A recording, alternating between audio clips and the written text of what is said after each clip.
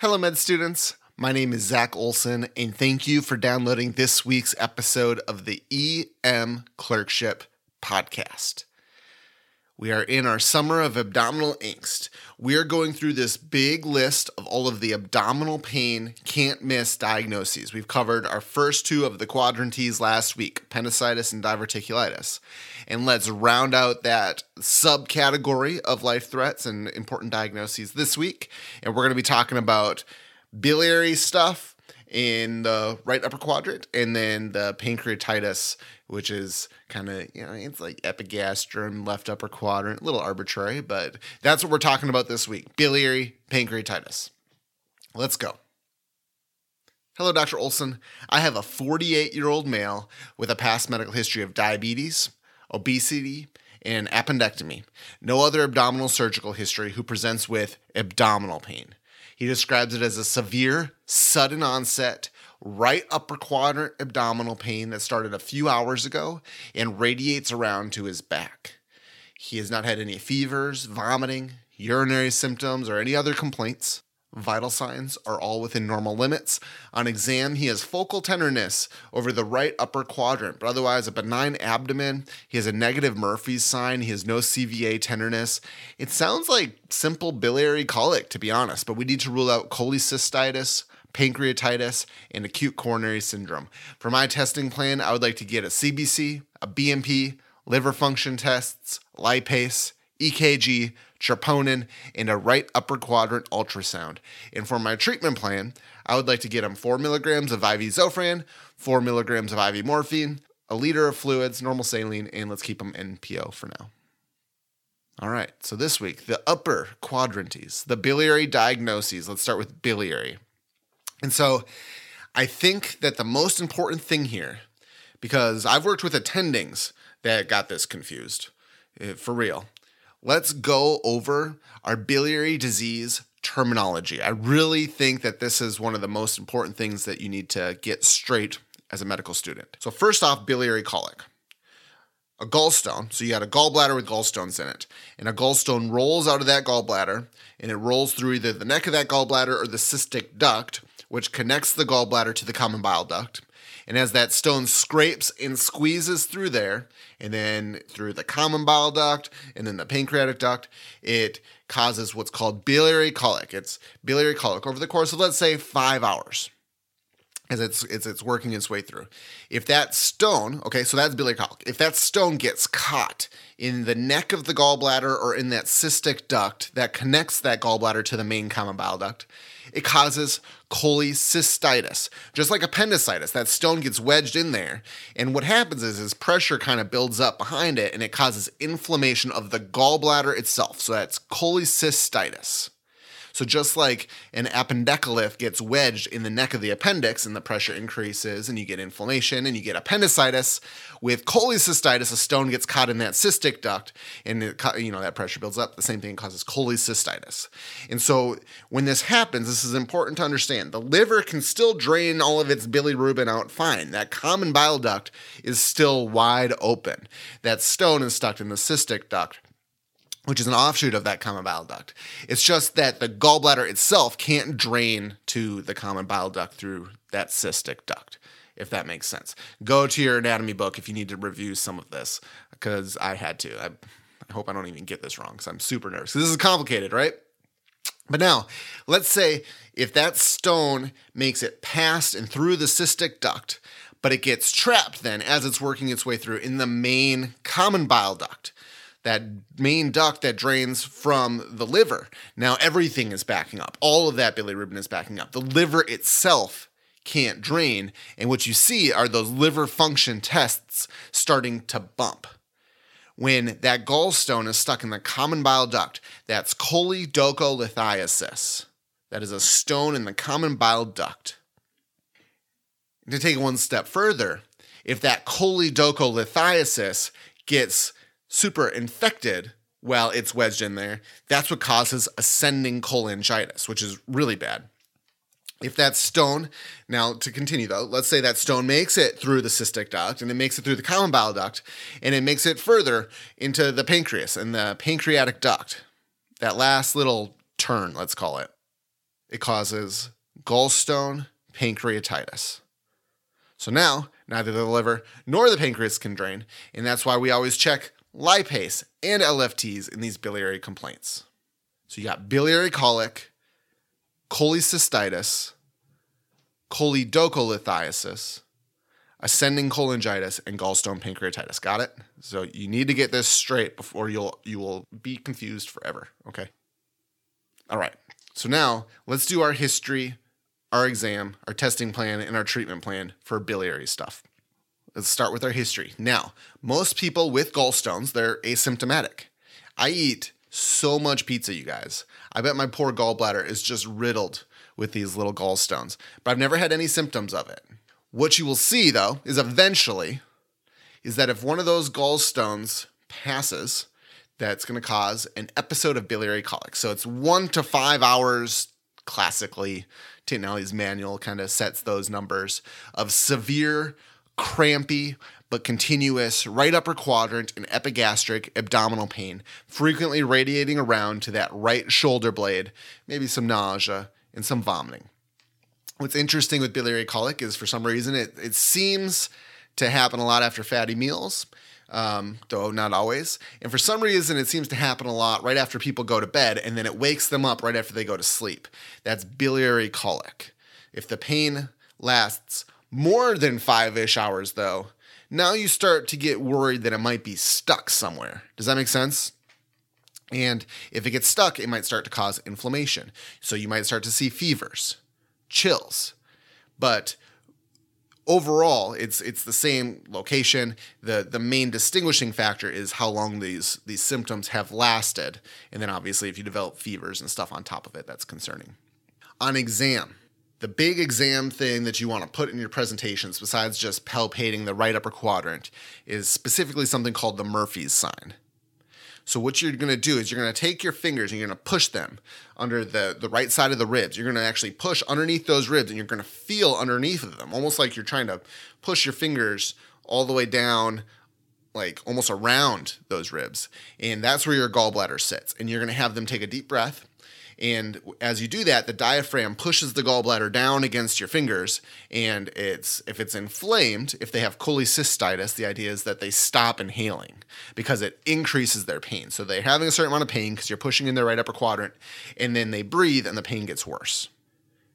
And sometimes you won't see this in books. I like to try I'll actually do it on the left side first as a control, and I'll push my fingers all the way down underneath the ribs and have them inhale. And that's kind of my control exam, so I can compare sides and get a good idea if there's a difference on the right side. That's a positive Murphy sign. That's very specifically concerning for cholecystitis.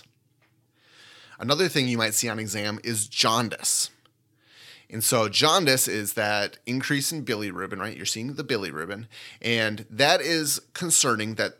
What that means is that this stone is basically caught either in that common bile duct or in that pancreatic duct, okay? So you don't typically see jaundice with cholecystitis. You see jaundice with choledocholithiasis or with gallstone pancreatitis. Obviously, it takes a while for enough bilirubin to back up to cause jaundice, but every once in a while, you do see it. And the last thing on exam that I want to cover here, there's good PIMP material here. The other thing that I want to cover here is Charcot's triad. It's called Charcot's triad. So that's when you have fever, jaundice, and right upper quadrant abdominal pain. And when you see all three of those, that's very concerning for ascending cholangitis, fever, jaundice, and right upper quadrant abdominal pain. That's called Charcot's triad. And Reynolds pentad is like a severe version of that adds in hypotension and altered mental status. That's for ascending cholangitis. Now let's move on to our testing plan. So CBC and electrolytes, we're getting that with most abdominal complaints. But with the upper quadrantes, you need to add liver function tests and a lipase. Those are the labs that you need to add, LFT and lipase, and sometimes a urine too. Because think about it, the kidney is kind of up in that region as well. But again, think through your 5 biliary diagnoses and you're going to understand why we need these specific tests. Biliary colic, that just is pain. It goes away on its own. But if persistent symptoms that don't bump the LFTs or lipase, that's probably, that could be cholecystitis with a stone stuck in that cystic duct. The liver can still drain all of its LFTs through the common bile duct. If you see a bump in the LFTs, that's when you start getting concerned for choledocholithiasis, a stone in that common bile duct. And if you see elevated LFTs and lipase, it's not just the common bile duct that's blocked, but also probably down near that pancreatic duct because that lipase can't drain. That's gallstone pancreatitis. But all of this to say is you need to get a lipase and some LFTs with right upper quadrant abdominal pain, okay? And then the last thing is we need to talk about our imaging. So the classic answer for appropriate imaging and that you should still be using on your clerkship is that if you're concerned for a biliary issue such as choledocholithiasis, cholecystitis, you want to get a right upper quadrant ultrasound. And what you're looking for, if let's say when you're looking at the gallbladder, you're looking for a thickened wall or maybe some surrounding fluid around that gallbladder wall. That is evidence of cholecystitis. You can also see the common bile duct. And so if you measure this, you can tell if it's blocked because it'll stretch out, and that would be consistent with something like choledocholithiasis. The only caveat I will say to this right upper quadrant ultrasound being your test of choice is that a CT, though it's not necessarily the best answer, it's really good for this stuff as well. And so sometimes what you'll see is if you're I don't know if I should get a CT or an ultrasound, they're kind of tender all over, maybe a little bit right upper quadrant. The CT is still pretty good. So you'd get the CT and then maybe consider the ultrasound, but you don't necessarily have to always get both of them because the CT is pretty good for gallbladder stuff. I've actually had surgeons who I got an ultrasound that was kind of equivocal for gallbladder stuff, and they said, get the CT, and then the CT showed cholecystitis. So CT, though it's not the classic answer, it's still not completely useless for gallbladder things, I guess is what I'm trying to say. And then last, your treatment plan. So pain control, right? Nausea control, fluids, all reasonable things those types of things that you're putting in your initial presentation, right? Morphine, Zofran, some fluids, all reasonable. But here's the big idea though. Biliary colic, it can go home. You just need surgical follow-up. It gets better on its own. Usually while in the department, all of a sudden they're like, I feel great. And you're their abdomen's non-tender. You're you must have had an episode of biliary colic. You had some gallstones on this ultrasound. And you follow them up with surgery. And a lot of times they'll get their gallbladder taken out on a scheduled basis. If the patient has resolved symptoms, they look good, maybe a few stones in the gallbladder on ultrasound, but the wall isn't thick, there's not fluid around it, the bile ducts are normal size, LFTs and lipase are okay, these patients get surgery, follow-up, return precautions, and an elective cholecystectomy. But if there are any of these other 4 diagnoses, so cholecystitis, choledocholithiasis, ascending cholangitis, or gallstone pancreatitis, it's an admission every time. And it's the same antibiotics as last week, these intra-abdominal antibiotics you see, Zosyn, Unison. Probably another one you see kind of more with gallbladder stuff is ceftriaxone and Flagyl. But this patient needs antibiotics. And then here is the kind of the overall, this is the one last thing you need to pay attention to. Surgeons take out the gallbladder. They do cholecystectomies. They go snip, snip at the cystic duct and they pull out the gallbladder, done.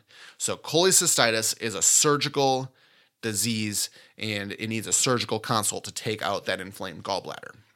But the rest of the biliary system is not that straightforward. If the patient has choledocholithiasis, cholangitis, gallstone pancreatitis, a stone stuck in that main biliary drainage pathway, that common bile duct, this is actually a GI consult. Because what GI will do is they do the ERCP. I'm not even going to try to say it because I'm not smart enough to say the full thing. ERCP, where they go backwards and they try to open up that common bile duct and take out that stone.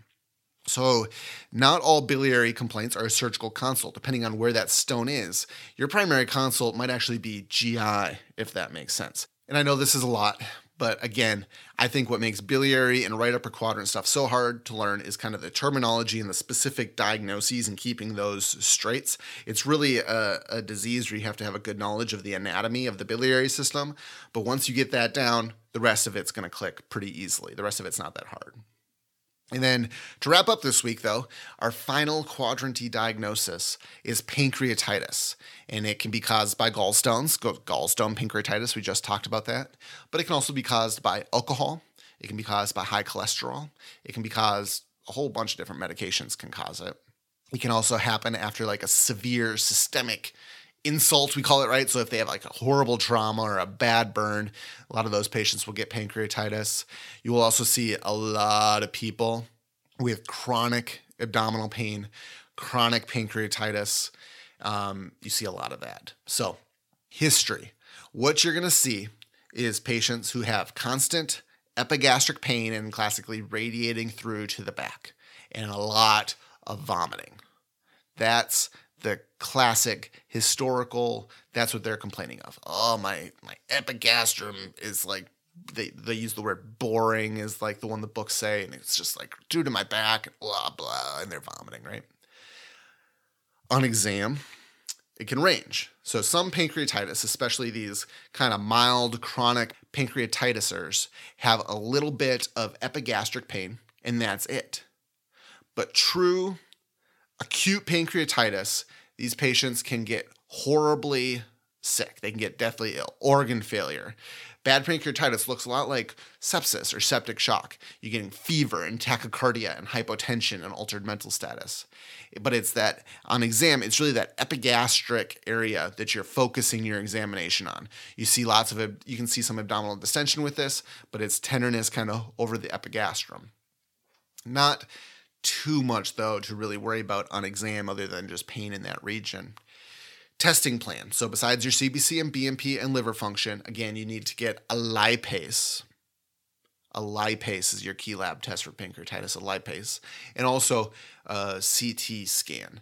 CT scan is not necessarily required with an elevated lipase in classic symptoms in an otherwise well-appearing patient. But for your clerkship, again, almost with all of these quadrant-based diagnoses, you always want to be recommending to get a sort of some sort of imaging. And with pancreatitis, again, it's going to typically be a CT scan. If you think about it, how are you going to ultrasound a pancreas when you got your stomach there, which is filled with air? You don't see anything. So it almost always has to be a CT scan. And this is very important for another reason.